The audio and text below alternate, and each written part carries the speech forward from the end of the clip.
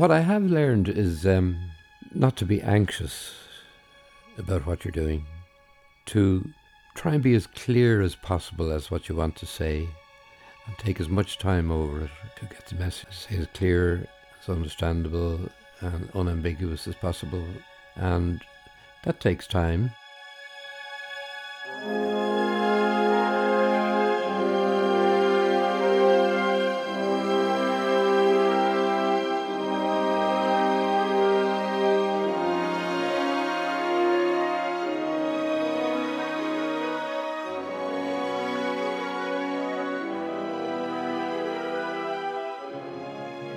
You see, in the Heel of the Hunt, you can't write for anybody. You can only write what you want to write.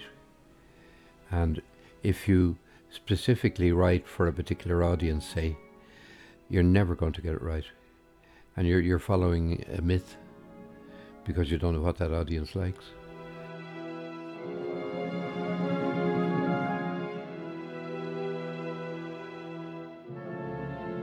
If you're true to yourself and do what you're inspired to do, that's as much as you can do, really, and you try to market it yourself and push the boundaries and get things happening.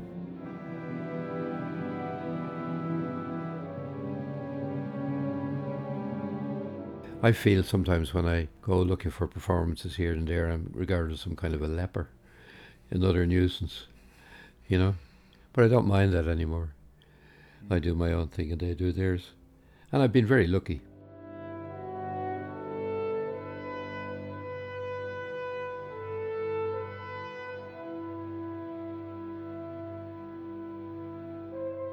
The voice of composer John Kinsella, recorded in 2015 for the RTE Lyric FM radio series Cross Currents. And this week, with the help of some friends and colleagues in music, we remember composer John Kinsella, who passed away last November at the age of 89. I'm Yvonne Ferguson and this is Amplify, episode 65. You're listening to John Kinsella's Symphony No. 6 with the RTE National Symphony Orchestra and conductor Prunchis O'Dinn. And we invite you to join us for this very special celebration of John Kinsella, his engaging music and his rich contribution to musical life in Ireland.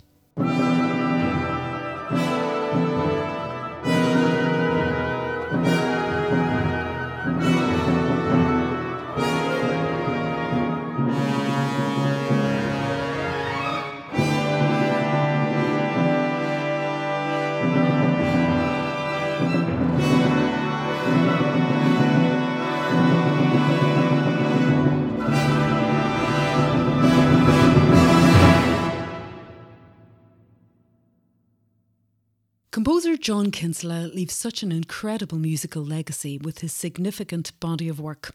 Known affectionately as the Irish Symphonist, with 11 symphonies in total, the 11th being premiered by the National Symphony Orchestra in November 2019, when John was presented with the National Concert Hall's Lifetime Achievement Award. John Kinsella has been commissioned by, among others, the Irish Chamber Orchestra, the RTE National Symphony Orchestra, Dublin International Piano Competition and the Arts Council of Wales. In addition to the 11 symphonies, his body of work includes a cello concerto and a fifth string quartet, many solo and chamber works.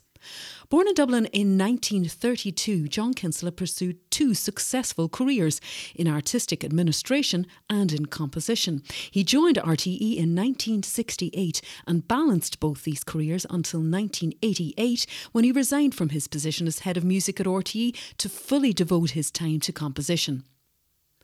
John Kinsella was a member of Éisdeanna and his numerous works have been recorded on Chandos, Naxos, the RTE Lyric FM label and Irish Chamber Orchestra label. In this special episode of Amplify, our tribute to John Kinsella, we move now to a conversation between Seamus Crimmins, Jerry Keenan and CMC's Jonathan Grimes. Jonathan also spoke with Catherine Hunke of the Irish Chamber Orchestra.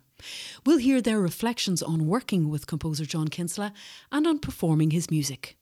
Joining me here in the Contemporary Music Centre is Seamus Crimmins, former head of RTE Lyric FM and RTE Performing Groups, and Jerry Keenan, Chief Executive of the Irish Chamber Orchestra. I guess just to start, Seamus, How would you define and assess John's legacy and contribution to music in Ireland?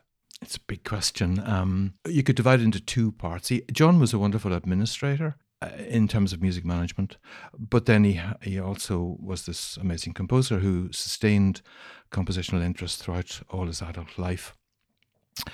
His narrative, I think, is really interesting, coming from Inchicore, being encouraged by his father, through recordings on the radio, which he called, I think the radio position in the house was called the Magic Place. A familiarity with scores as well, been taken to concerts. So you feel that he's tremendously homegrown, like in a real Dublin sense. A family where interest was cultivated and nurtured.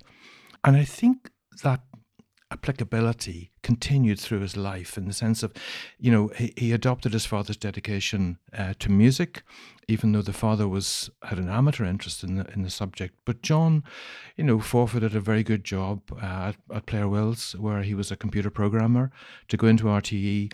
But that move opened up huge horizons for him, because of the interest in, if you like, contemporary writing in a continental sense.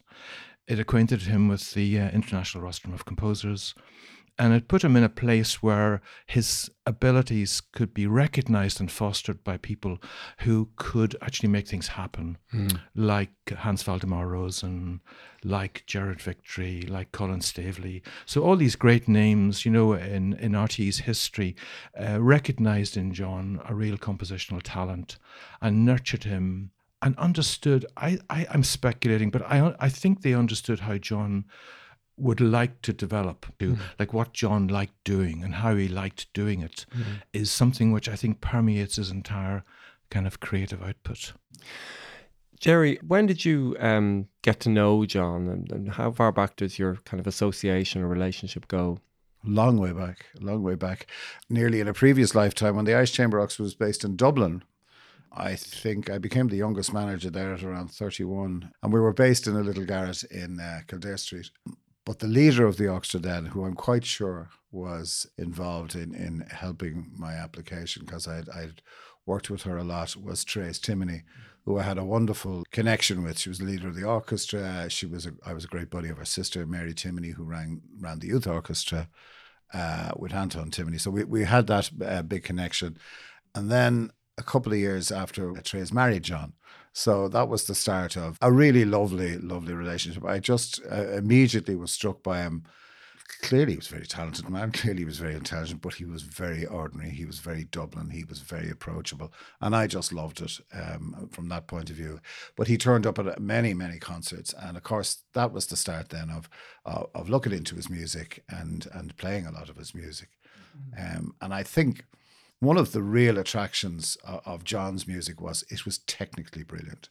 And John obviously did massive research. He knew what was good on an instrument, what was the right register, what fingering would work, And it's funny, when you've been in this game a long time, you'd talk to players and they'd say, it doesn't sit right. That was never said of John's music. That's something that is quite important, Seamus, to John's whole practice, that he had a very deep connection and love of the whole tradition of music. And, for John, music seemed to be a very kind of immersive world that he experienced both as a listener and also as a player, as an amateur player. I think it was probably that early exposure to some great symphonists, which made a huge difference to him. And he would talk, even in his close to his death, in fact, he was still talking about the impact of hearing Beethoven 7, for example, which he thinks is just perfection. What does he call it? Lean and fit, I think he refers to that. And it's that leanness and fitness which seemed to, even, all those years back, seemed to make such a deep impression on him. There was something in that openness he had. I asked him at a public interview when he was given the National Concert Hall Award, Did music find him, or did he find music? And in some ways, I think there's a meeting of those two. There was something in his destiny, I think, from a very early age, where he was thinking not just of the enjoyment of the music, but in a kind of way how he was going to participate in this. And his participation unfurled over many, many years as a student, as a viola player, as someone who navigated his way into composition, but found lack of fulfillment from what he was being taught and needed to find his own way. And there's something about that about John. He needed to find his own way to do everything. So that meant basically not presuming anything, not becoming anything, not developing an edifice of any kind, either as an arts administrator or as a composer. But it had to be him. And as that, I think that deep sense of honesty, like within him, and fidelity to whatever he valued most. And I think that came from his very early years.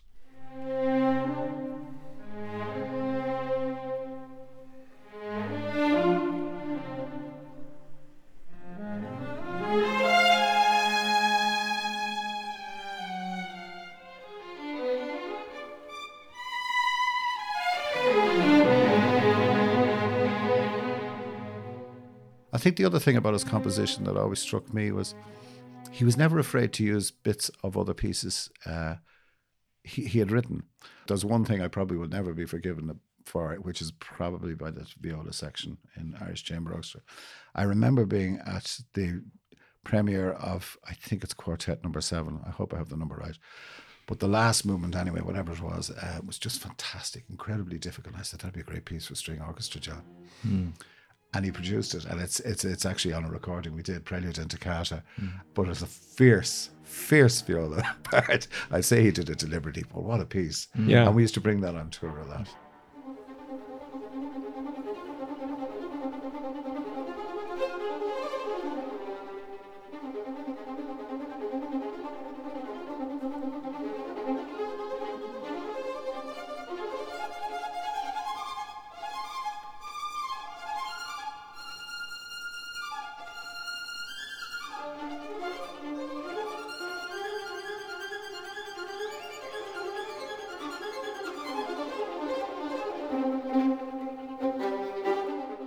You really feel that when you hear, in particular, his string writing, you feel the affinity, the personal affinity with that sound, with that world, when you're kind of immersed in a string section, and it really comes through in John's writing. Big time. And like we were, and like this is, I should explain, because I jumped forward 30 years there nearly, or 25 years, but in the present ICO where I work now for the last 15 years, we were really lucky to commission Symphony Number 9, which I think is just a fantastic work, and it's work we dip into quite a lot. And funny enough, we're trying to come up with something for some sort of a fitting tribute to John maybe later in the year, but just to keep his music going. And the slow movement of that is just, I think, is one of the great pieces. And again, we were lucky to record that in our studio with him, and he was down there, and it was just a very, very joyous time, you know.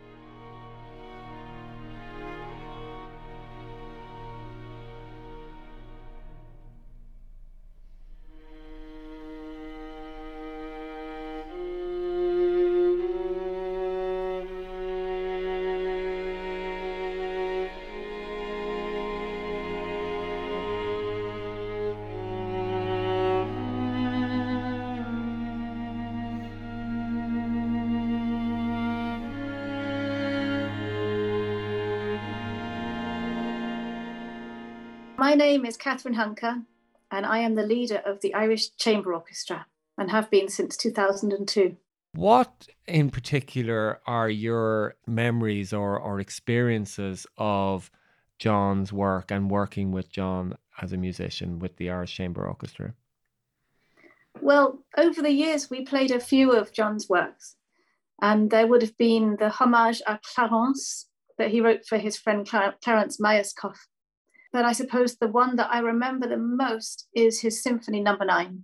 It was a big, thick score, and we were asked to perform it in Bantry, and I was directing the orchestra. And I spent a considerable amount of time with that score and a considerable amount of time on the phone with John. And then we met we had a lovely afternoon. John invited me to a cafe near where he lived. And I just remember that as a very sunny, warm, calm meeting. It's a very delicate thing, meeting up with a composer when you've already got quite a lot of your own thoughts. And you have to be so careful not to impose those things onto the composer because it's theirs. And our job is to interpret that and to weave it into gold, of course, but as a base, it has to be what they want. And I found that process extremely easy with John because he was so respectful of musicians. So there was no fight, and it wasn't about his ego fighting with mine. It was the opposite of that, actually. It was about him saying, well, what do you think? I intended it. He always knew what he wanted, and that's something very important. It's very difficult for a musician to work with a composer if the composer doesn't know exactly what they've written. And he knew exactly what he'd written, and he could explain what it meant to him, which is absolute heaven for someone interpreting. And then if I was to say, how would you feel about this bit, like rushing forward, or could we take some time here? He was so open to those sorts of suggestions. So it was real mutual respect. Well, there's no doubt that he understood string writing. He knew exactly how to write for string instruments, and at times it could be quite hard. And I would complain about that to him, but he knew very well what was possible and what wasn't.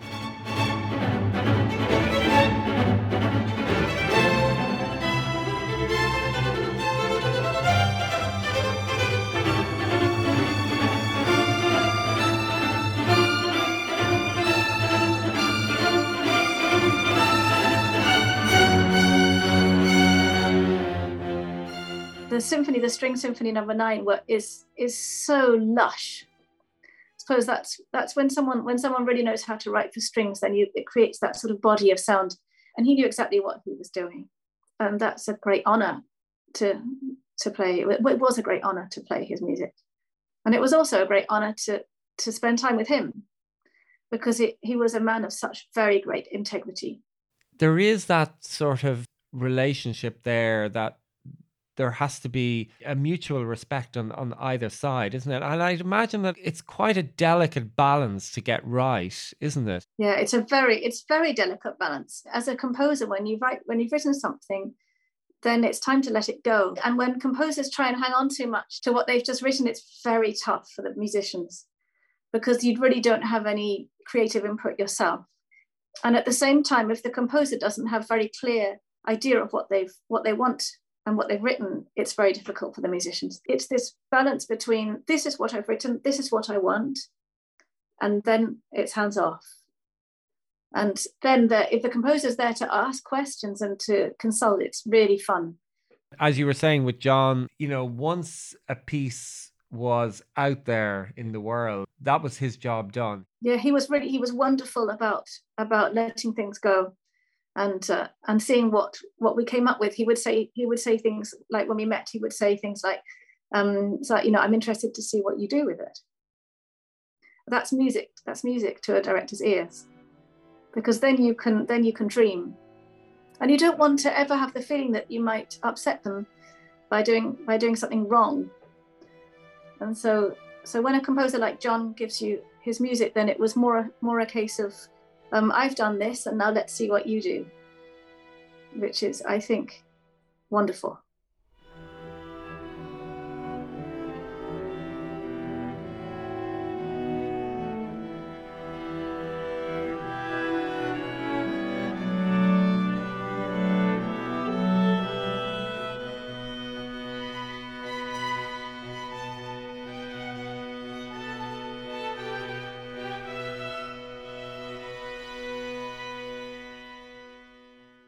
In terms of John as a composer, Seamus, how would you characterize his music? And also, we've spoken a lot about his personalities, or you've spoken a lot about his personality and given us some insights. How would you recognize some of those maybe personality traits, or would you recognize some of those personality traits in his music?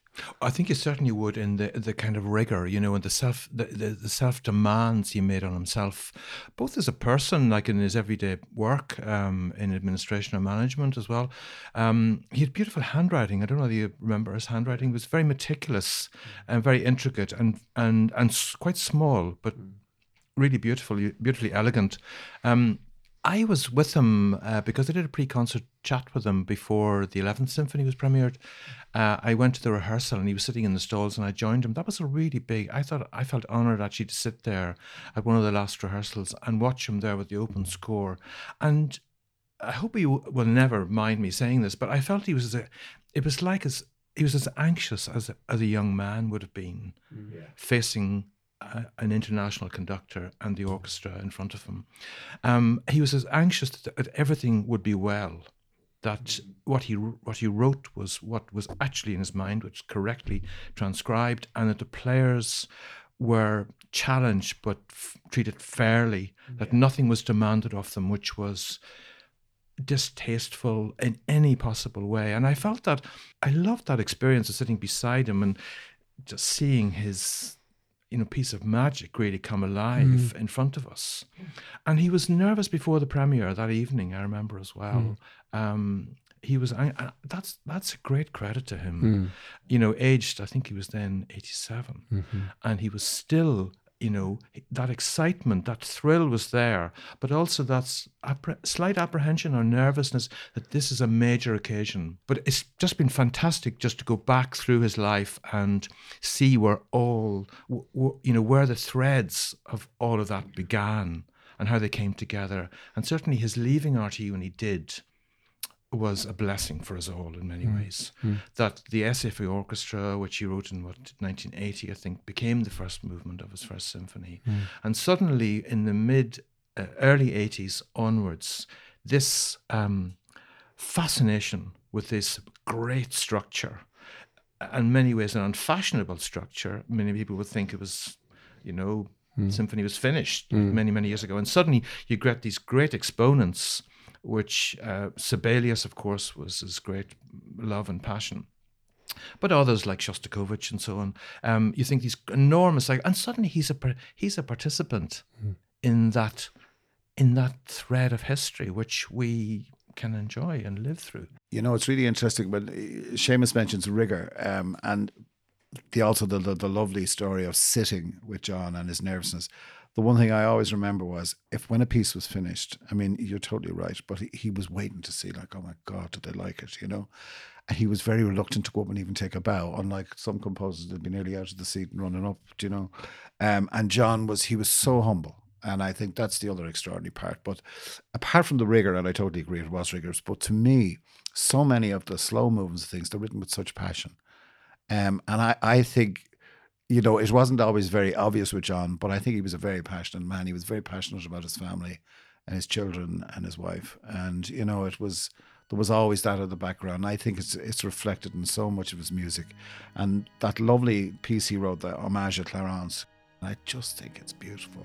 So he was very involved in the notion of what he was writing for.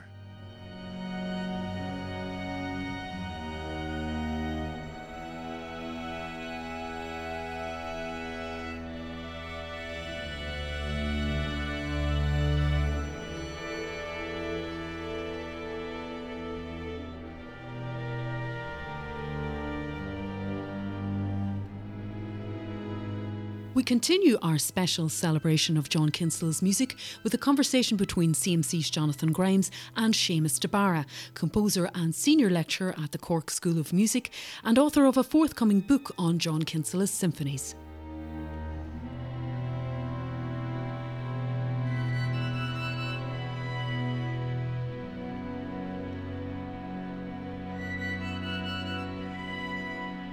I was always attracted to Kinsella's music from the first time I heard it. I met him briefly when he was commissioned by the Choral Festival here in Cork in, I think it was 1974. And then I heard on RTE broadcasts The Wayfarer for chamber orchestra and the Third String Quartet, which were written in the mid and late 1970s. And I was immediately attracted by the sound world of these pieces. I thought that there was a unique voice and I found it intriguing.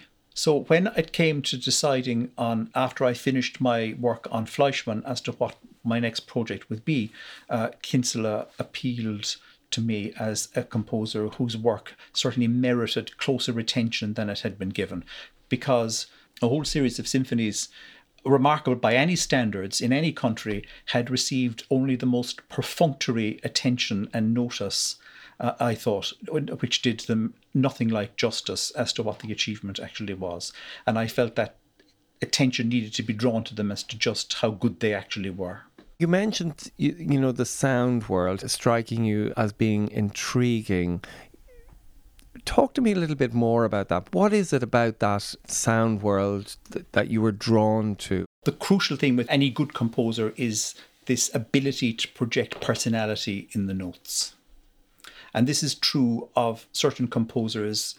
If you take a composer like Arnold Bax, for instance, there's an immediate personality apparent. The minute you hear a couple of chords, you know you're able to place them immediately as being only possible to have been written by Bax. And with Kinsella, it was the same thing. Now, at the time, it was just the sound itself that attracted me and the way it was manipulated. It was only later on, looking at the scores, I understood how that sound was achieved. And that's the intriguing thing about the analysis, of course. And that's one of the reasons why I was attracted to analyse Kinsella's style and approach. It was a way of investigating why I was so attracted to this music and what made it what it was, in other words. What were the elements that went in to create this individual sound world?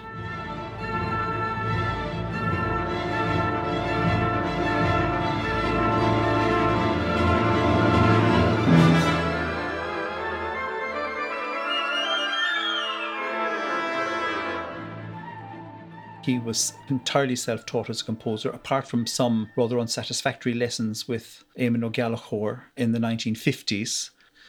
Around 1960, he was a member of a chamber ensemble which included several performers who later had professional careers as musicians, including Colin Staveley, who became leader of the RTE Symphony Orchestra, and Proinsias O'Dynn, who was the cellist.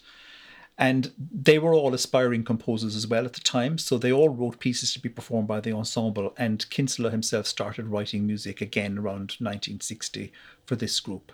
And he wrote a string quartet in D, and he wrote a trio for clarinet, viola and cello. Those works are very diatonic, very tonal. But what is interesting about those works in relation to what he did later on was the fact that you can see already there's this desire to fill a large canvas. There's a scope and a span in the music. After those works, he then started writing in a serial style. And that was the beginning of his exploration with serialism. He'd always been interested in serialism, and he had studied various textbooks on modern composition. And so he started with, there was a chamber concerto and the two pieces for string orchestra that he wrote for the Irish Chamber Orchestra, first concert. And for about 10 years, there was a large, a fairly substantial output of works in a serial style or adapted serial style. In 1968, he joined RTE, and as he became more and more familiar with what was happening in contemporary music at the time, in the 1970s, he became more and more disillusioned with the turn that it was actually taking. And he realized, I think, that this was not a path that he wished to follow in his own music. So he began to rethink the serial style and rethink it in a very individual way. And what he did, to put it in a nutshell, was to find a means of adapting serialism so that he could release certain forces of tonal attraction from within the manipulation of the tonal series. Now that seems terribly technical. And that is what is apparent in the works that he wrote after 1973, 1974. You get the beginnings of this rethinking of serialism and this attempt to find an accommodation between serialism and tonality.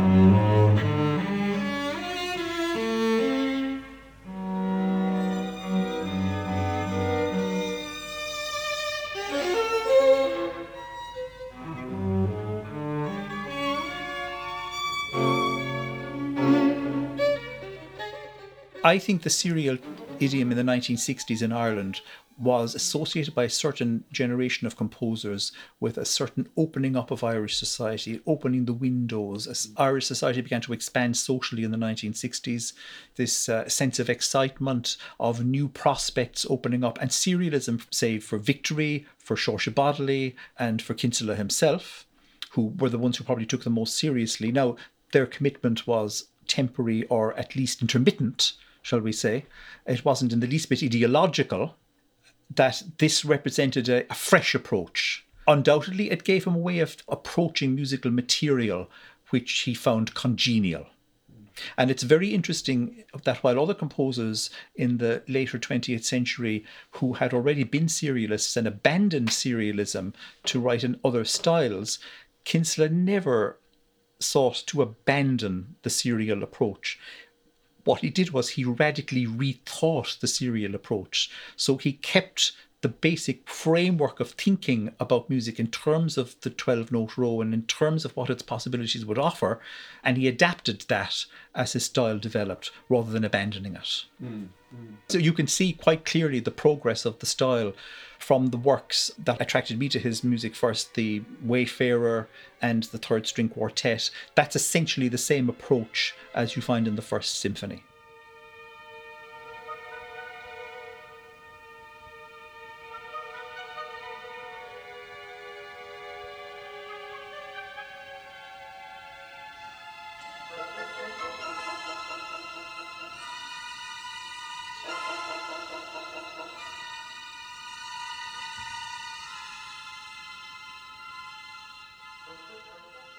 As each symphony progresses, you can see that each one takes the last one as a point of departure as he moves forward in this progressive adaptation. There's no question in those works of settling down to a way of doing it which you now keep from work to work. It's the searching mind all the time as one work proceeds into the next.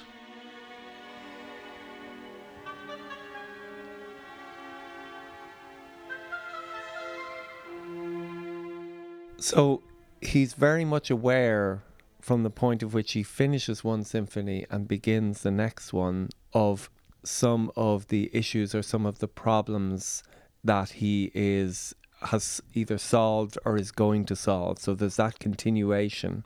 Yes. Now, I wouldn't say this was necessarily a conscious, verbalized, thought-out process for Kinsella. I don't think he was a very verbal composer. I think he felt it was his job to write music. But if anybody wanted to talk about it, well, that was entirely up to them. But he didn't really feel the need to do much talking about it himself. And if you look at the program notes that Kinsella supplies for his own works, they are laconic to the point of being totally incommunicative about what the music actually contains. Even in the Third Symphony, with its extraordinary title of Joie de Vivre, which the work certainly conveys, I think, he never explains what he means by the title. He never says what it is that this title is intended to convey, which you would imagine for composers who are far more attuned to the gimmick of a piece and getting it across to an audience would be the first thing they would actually pick on. No, he doesn't actually mention it at all.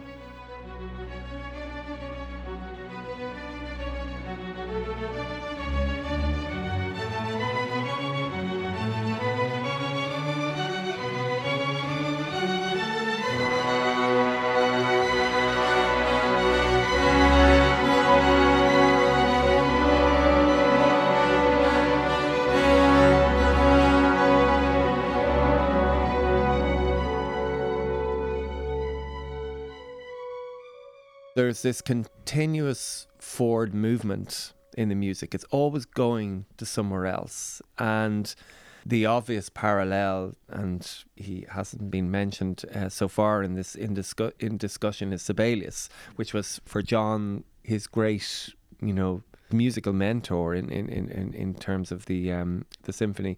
Do you see that connection there in terms of that forward momentum and the influence of Sibelius on the writing? There is an influence of Sibelius on the writing, yes, but not the superficial one that people tend to notice. There was an atmosphere about Sibelius's music, I think, of this positive buoyancy, if you like, this open air feel of energy that Kinsella found extremely attractive. And not only Kinsella, I mean, A whole section of a music-loving public, of course, have found this attractive. But Kinsella responded to this very deeply. What is fascinating is that on a deeper level, while there is this desire to recreate this sense of forward propulsion in the music, which is not unakin to Sibelius, the means by which it is done isn't really Sibelian at all. And when you actually think of the fact that Sibelius is one of the big influences on Kinsella's style, but serialism is the other one. Now, that's a very unlikely combination of influences. And Kinsella's unique perspective on both of those influences and his extraordinary ability to reflect one through the prism of the other is what produces the extraordinary individual sound world of his music, I think. He started breaking up the 12 notes into constituent segments, either 3-4 note segments or 2 6-note segments. And from these, he evolved scales and so on. So what you have is this extraordinary approach where serialism starts becoming a kind of modality as the style actually moves forward. It's a way of imposing some kind of constraints. Yes, that's exactly what it is. I think for Kinsella, the point of the note row is that it was a point of departure. It was a starting place. That was his point of entry. That particular configuration of notes was his point of entry into the sound world of each new work.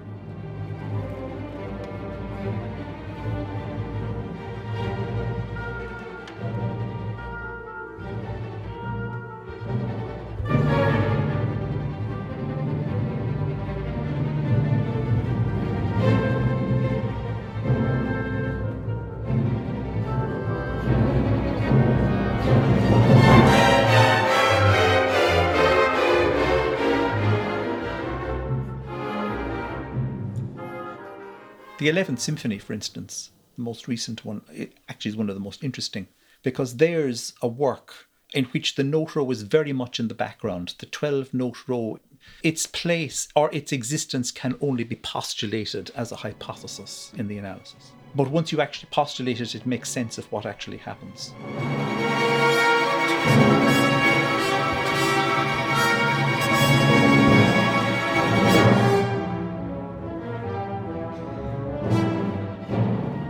It's a work which is about C major, but is not in C major. And what actually happens in that work is that you have a set of material which postulates C as a tonal center arising out of this configuration of pitches, and which also postulates G as a figuration. And both of those are minor. So you will have C minor with an E flat and G minor with the B flat. And then the conflicting and opposed to those is E minor. But the way the music is worked out, E minor can't be accommodated within the other two. Now, the three pitches together, C, E, and G, is the triad of C major. So while C and G can be accommodated at what one thinks of as the end, E is omitted from the very end.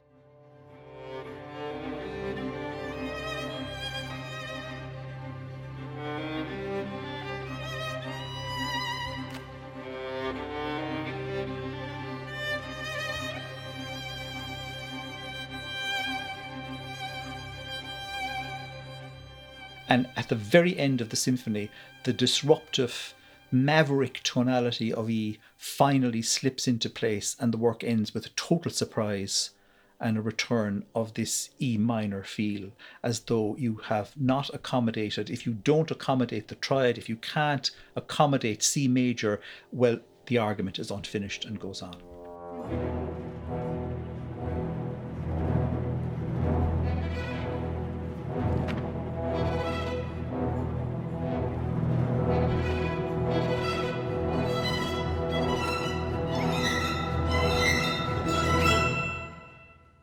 That gives you some idea of just right up to the very end and up to the last symphony, how original Kinsella's mind was, that you write a work which is about the failure of the tonality to achieve the C major resolution and what the consequences of that failure are going to actually be.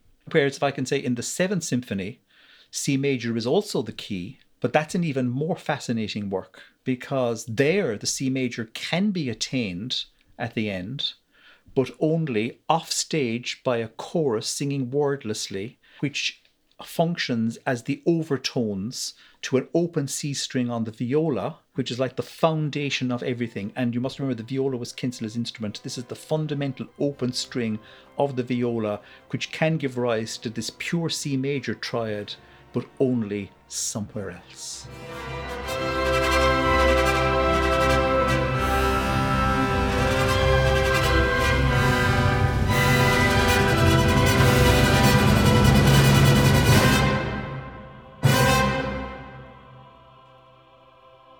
And the extraordinary thing about that Seventh Symphony, which I think is one of his finest pieces, is that this is actually brought off perfectly.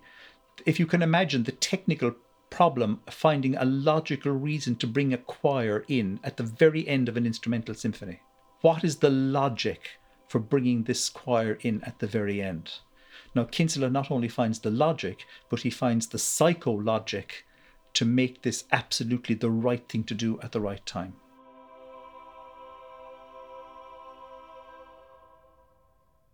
You're listening to a special episode of Amplify celebrating the music and musical life of composer John Kinsella. Seamus de Barra there in conversation with CMC's Jonathan Grimes. And we need some help from our listeners as we continue to share new music from Ireland through this podcast. Subscribe via any of the podcast platforms such as Spotify or Apple Podcasts and give us a rating if you listen on Spotify. And now let's return to the conversation with Seamus de Barra. The climax of his most modernist, if you like, trend was there were two works. One was a work called Montage 2 for orchestra, which pushes the boundaries for him personally of what he was prepared to do to the limits.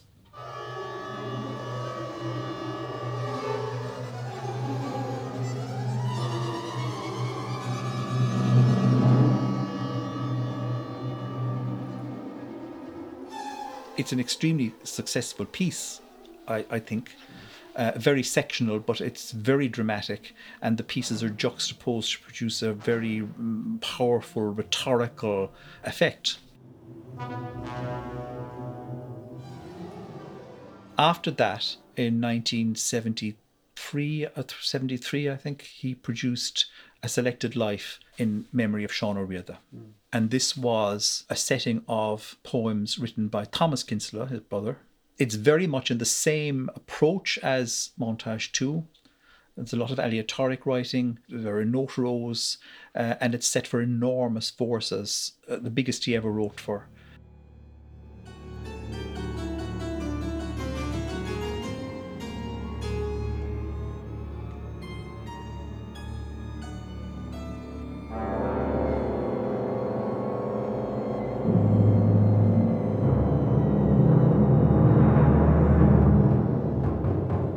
After that work is when you actually have the change of style. It's as though he has followed the serial thing and the way the certain aspects of the current avant-garde were going to a certain point, saw where that was leading, didn't care for where it was leading, so he decides to retrace his steps and recalculate the angle of his departure from that slightly earlier point. So he moves back, he starts rethinking the note row and how he's going to manage it, and moves off in a different direction.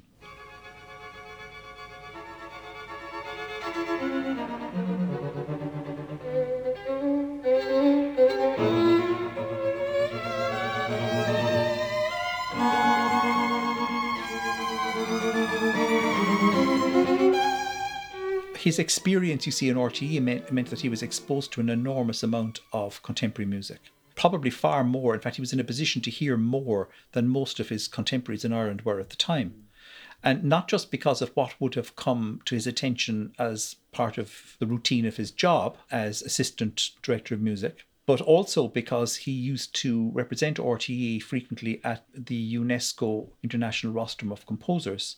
And there he heard everything that was the latest product from all the radio stations. Yeah. It did strike him very quickly what an extraordinary degree of sameness there was about all the compositions that were being submitted year after year. And it also struck him, and he was very disconcerted by this, that for many of the composers, the latest techniques were far more important to them and manipulating the latest techniques than actually saying anything as a composer.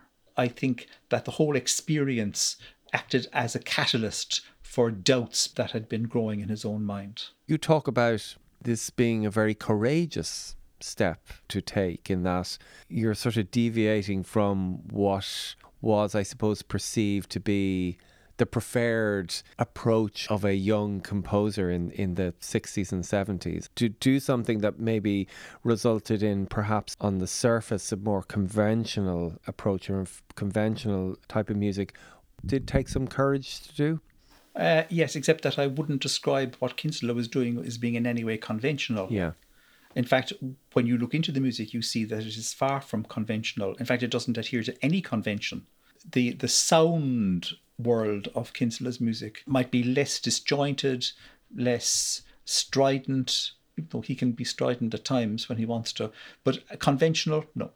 Why do you think he settled on the symphony as his main means of musical expression? Because it's not like there was, as you have written, an unbroken tradition in writing symphonies amongst Irish composers. So maybe talk to me about why the symphony suited his personality. That's interesting, because I do think that's also a question of temperament and certain musical personality. And certain composers seem to be much more attracted by abstract forms, like the symphony, the string quartet, purely instrumental forms, and who are not necessarily attracted to either program music or music which has a verbal content. Kinsella did specifically say to me that he always felt awkward setting words. Now, he has done so with distinction, but not very often. This wasn't his natural response, that there was a verbal dimension to the music he wrote. What interested Kinsella was the musical development of musical ideas, the purely musical development, so that it was a completely self-contained, self-referential musical piece with no necessarily external or obvious external things. And that's a matter of, I think, musical temperament.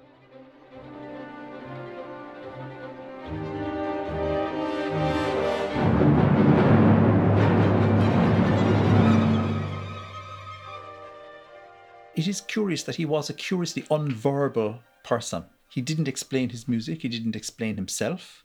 He just wrote the music. It came with no paraphernalia, no conceptual paraphernalia of any kind. It was just the notes.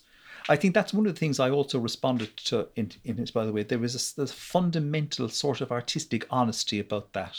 There is something about his entire career, which is even his change and the way he, seemingly in opposition to the current trends in the 1970s, how he decided he was going to follow his own path. Quietly, there were no announcements, just quietly changed and did his own thing.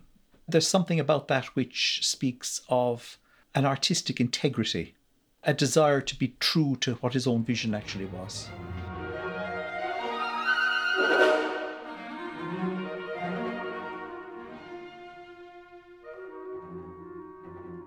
Do you think that John was conscious of or interested in his role within the symphonic tradition in Ireland? Well, he did love symphonies and he listened to lots of symphonies. The symphony was one of his big interests.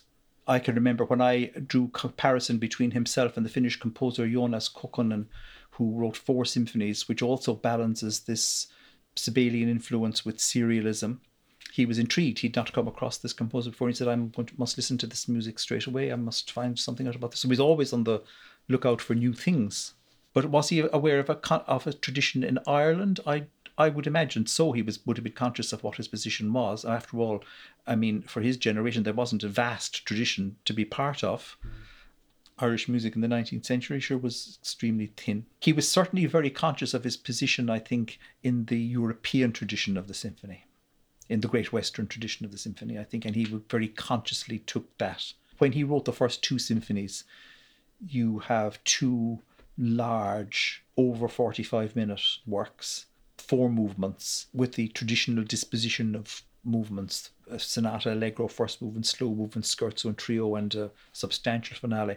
And he's clearly positioning himself there in those 4 works in this mainstream post-romantic symphonic tradition.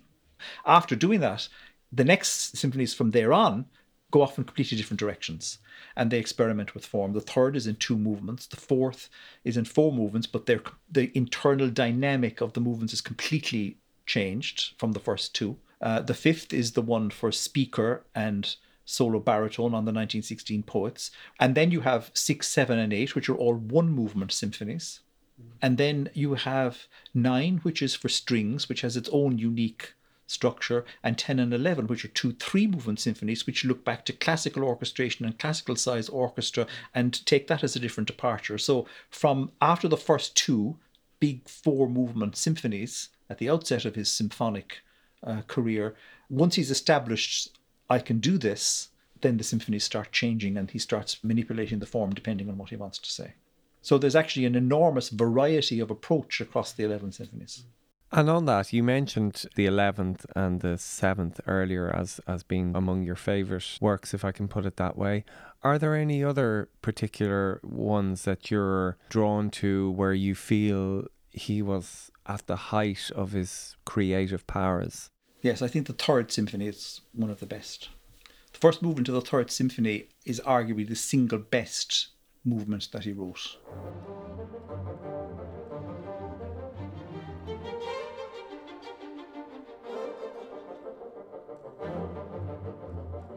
I actually think it's a tour de force of energetic propulsion and sustained movement. It doesn't flag for a second.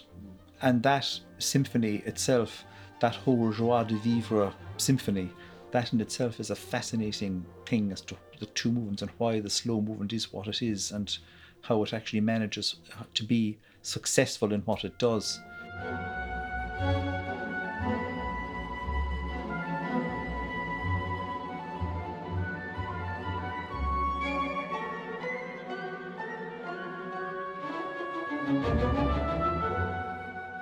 One of the things he does is the 2 movements aren't just juxtaposed in that symphony. He starts with a long prologue, as he calls it, for solo bassoon. And in that prologue, various intervals and structures are actually given out and hinted. And that's like the germ of the entire work is contained in that bassoon solo.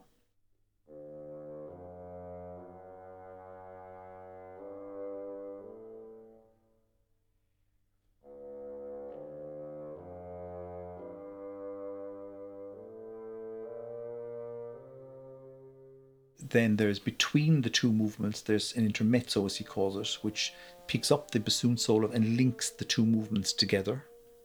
And then in the epilogue at the very end, the bassoon solo comes back and ties it up. Just before the very end, you get a final reference. So the 2 movements are held together by these threads.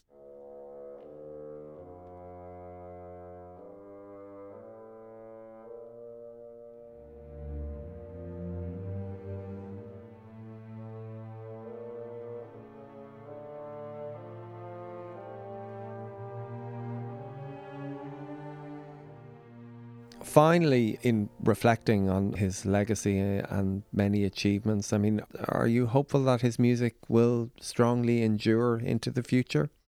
I think Kinsella was certainly a man who wrote for now. I'm not sure what his views on posterity were. I never asked him questions like that. But the music exists. It is there. It can't suddenly disappear. So it's not as though it's going to wear away by natural means over time. So it will always be there for people who want to come and perform it and explore it. I suppose that's as much as one can actually hope for. For him, he wrote the works and he cast his bread upon the waters. It was very much a question of, I've written it and off it goes, and it's now in the hands of fate. So he seems to have been remarkably untroubled by posterity, shall we say. What seemed to interest him was the work at the time when he was writing it. What his view of his legacy would have been then is an interesting question.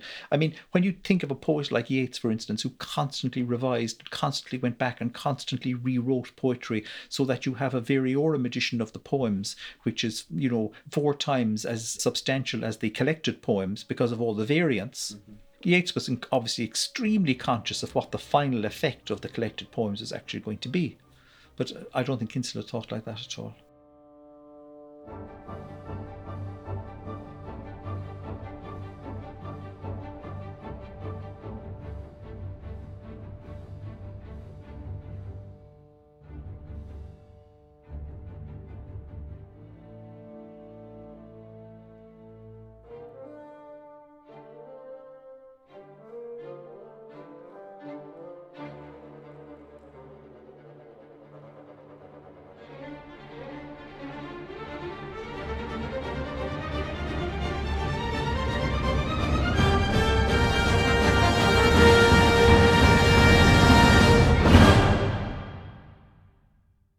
Final bars of John Kinsella's Third Symphony, the RTE National Symphony Orchestra with conductor Prunchis O'Din.